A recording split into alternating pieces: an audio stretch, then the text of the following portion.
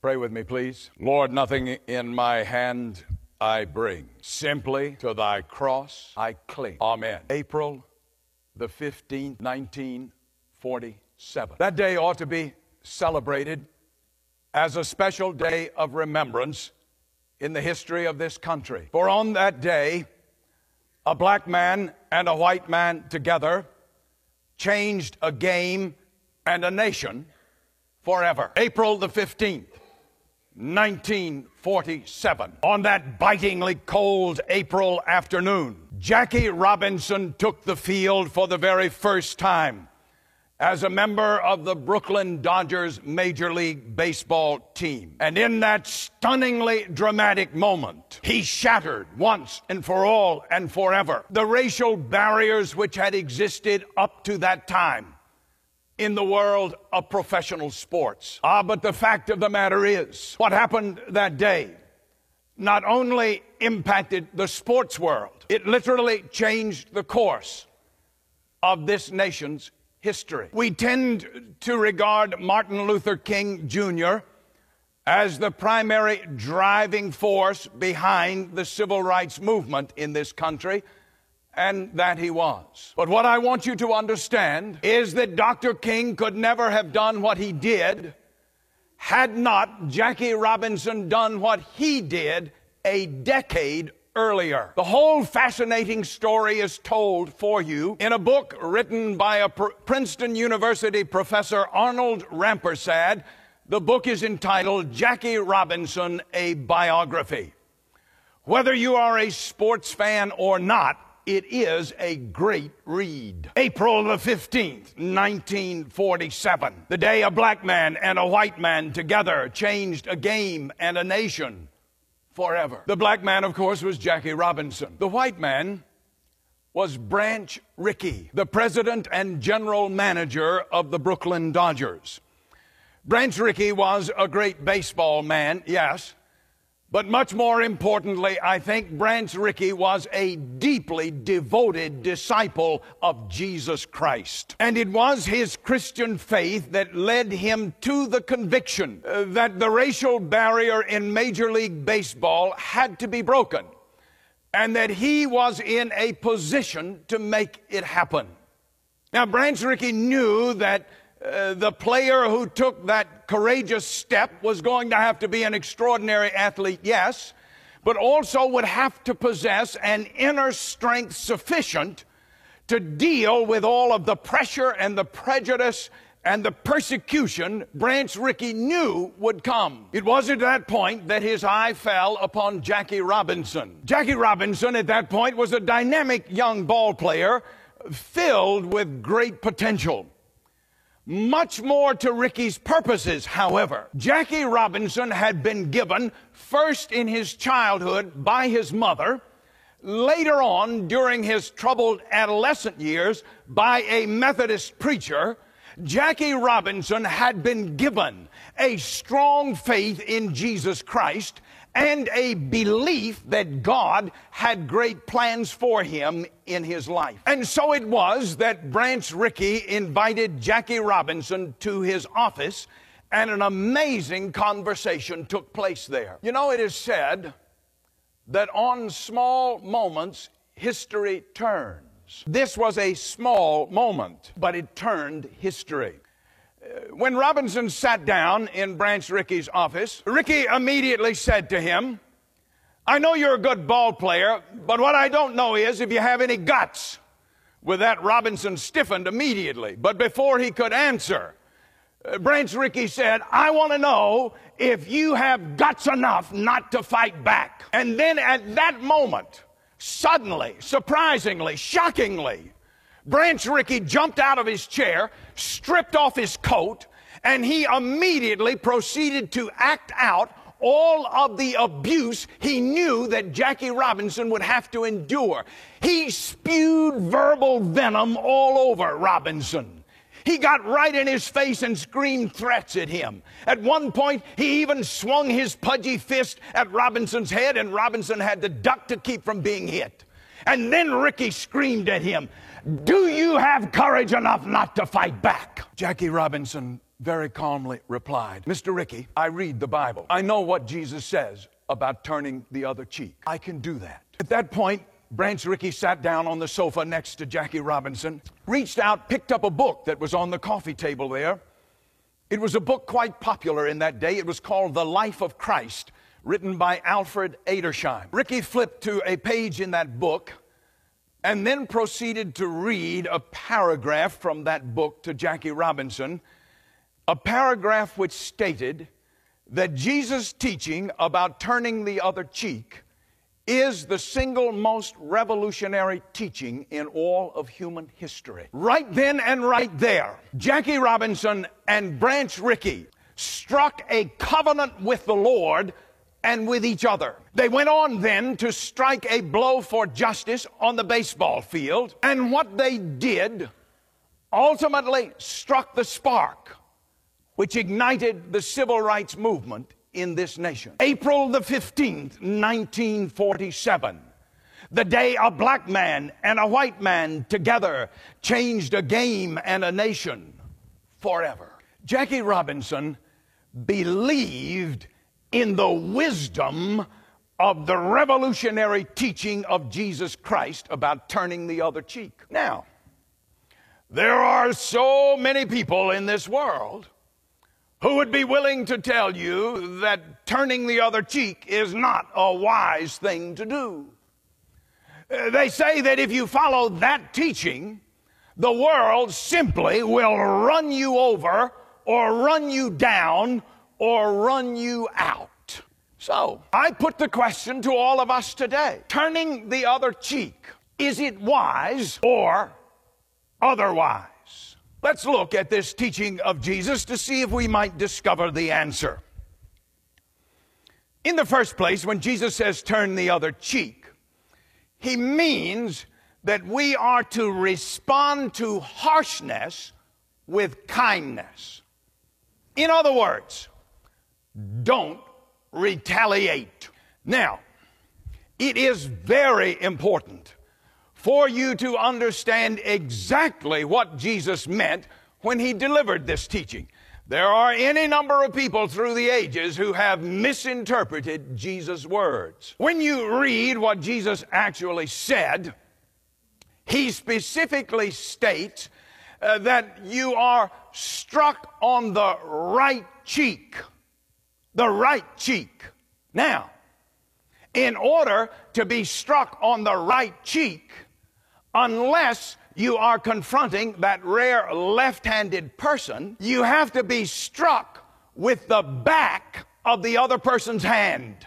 In Jesus' day, being struck with the back of the hand was not an act of attack. It was instead an act of insult. And so Jesus, in essence, was saying that hurts and slanders and insults in life ought to be ignored. Don't exchange hurt for hurt. Don't feel that you've got to get even with someone. Don't let someone else's actions determine your actions. Two wrongs don't make a right. When you encounter hurt, slanders, or insults along your life's journey, respond to that harshness with kindness. Don't retaliate. Now, Jesus, of course, is the perfect example of such a gracious spirit. Remember, please, that all the way through his life, Jesus experienced hurt of one form or another. People were insulting him every time he turned around. Slanders were forever being directed against him. And yet Jesus never once responded to that hurtfulness with a harshness of his own.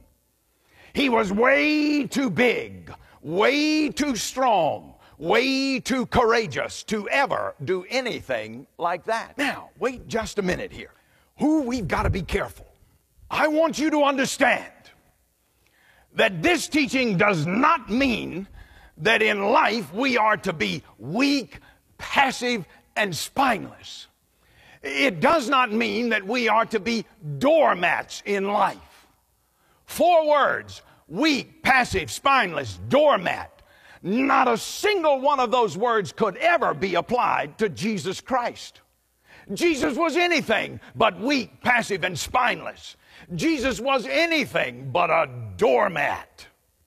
No, Jesus understood that it takes an extraordinary strength and courage to be able not to retaliate when hurts or insults or slanders are directed to you. He calls us then to respond to harshness with kindness. Jackie Robinson was a big, big man. He possessed an unbelievable strength and courage inside.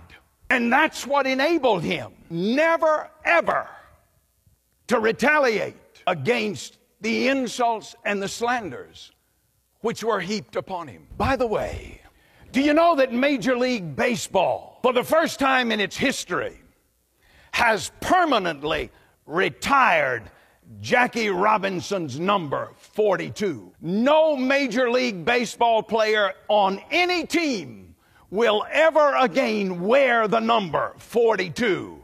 And it is all in honor of Jackie Robinson. Turning the other cheek. Is it wise or otherwise? You tell me. And when Jesus says that we are to turn the other cheek, he means that we are to respond to abuse with grace. In other words, don't hate. Now, if you look at Jesus' life carefully, you readily understand that Jesus' life from the beginning to the end was marked by an extraordinary degree of abuse. I mean, that's the way his life started out. His family had to make that hazardous flight from the Holy Land over to Egypt in order to preserve this infant child's life from the threats of death leveled by the aging, raging King Herod. When Jesus first preached in his own hometown amongst the people with whom he'd grown up, what happened? They turned on him. They seized him. He barely managed to escape being stoned to death all the way through his life. He was conspired against by those seeking to do him in. Ultimately, of course, he was cursed and beaten and stripped and spat upon and nailed to a cross and left to die as hideous and painful a death as you could ever imagine. And yet, how did Jesus respond to all of that abuse? With grace. The soldiers came to arrest him. He did not retaliate. In fact, he said to Peter, "Put up your sword." The soldiers nailed him to the cross. He did not respond with hatred. In fact, he said, "Father, forgive them, for they do not know what they are doing." There was one of those Roman soldiers on Calvary that day who saw it all and heard it all, and when he had seen it all and heard it all, he then said it all. He said, "Surely this was the Son of God." A number of years later, another soldier said something quite similar. The soldier's name was Napoleon. Napoleon said, "Alexander, Caesar, Charlemagne, and I have founded empires built upon force. Only Jesus Christ has founded an empire built upon love. And today, millions of people would be willing to die for him." Thus spake Napoleon. And look at what has happened since. The empires of Alexander and Caesar and Charlemagne and Napoleon have disappeared into the dustbin of human history. Only the empire of Jesus Christ remains. And today, not just millions, but literally billions of people would be willing to die for him. Love is the single most powerful force in all the world, infinitely more powerful than hate. And so Jesus says to us, when you encounter hurts, insults, or slanders in life, don't hate. Respond to abuse with grace. Turning the other cheek, is it wise or otherwise? You tell me. And then when Jesus says turn the other cheek, he means that we are to respond to adversity with perseverance. In other words, don't quit. Don't retaliate. Don't hate. Don't quit. After that April Day in 1947. For years thereafter, Jackie Robinson endured almost unspeakable prejudice and persecution. Taunts and threats marked every single day of his career as a Major League Baseball player. When you read the account, page after page after page, it will reduce you to tears. And yet through it all, Jackie Robinson never quit. He persevered. And because he persevered, he prevailed. Dear friends, when life knocks us flat, we have two choices. We can quit. We can give up, give out, give in, or we can get back up, dust ourselves off, and go on living creatively and confidently in Jesus Christ. The best example of taking that second choice that I have ever encountered was a Scottish Presbyterian pastor named George Matheson. He was born in 1842 in the city of Glasgow, Scotland. By the time he reached his teen years, he was showing extraordinary promise and potential for his life. He went off to college and was building a splendid record. And there in college, he fell in love with a young woman. She became the great love of his life, and he longed to marry her. At age 18, life knocked George Matheson flat. Tragically, he was stricken blind. This young woman, as if the blindness was not devastating enough, this young woman, with cruelty aforethought, said to him, "I do not wish to be married to a blind man." And with malice and cruelty aforethought, she turned and stalked out of his life forever. The world for George Matheson crumbled. Now, at that point, George Matheson could have responded with anger, hatred, bitterness, resentment. He could have withdrawn into a shell and cursed God, or he could have just quit, just given up on life. He did none of the above. Instead, he turned his now sightless eyes toward Jesus Christ. He filled his broken heart with a love for the people of God, and he gave himself to the gospel ministry. In what could only be described as an amazing demonstration of love, George Matheson's sister became his eyes. She actually went with him to seminary. She learned Greek, Latin, and Hebrew just so that she could help him with his studies. When he entered the ministry, she became an invaluable help to him in fulfilling his pastoral responsibilities. One example. Here is the way George Matheson would preach. Because of his disability, he developed a remarkable memory. And so each week, he would sit down with his sister. He would dictate to his sister his sermon. She would write down the words. She would then read the entire sermon back to him twice. That was sufficient for him to memorize the sermon. And on Sunday morning, he would stand in the pulpit and preach that sermon word for word. Ultimately, he became one of Scotland's greatest preachers, preaching to 2,000 people every Sunday morning at his church in Edinburgh.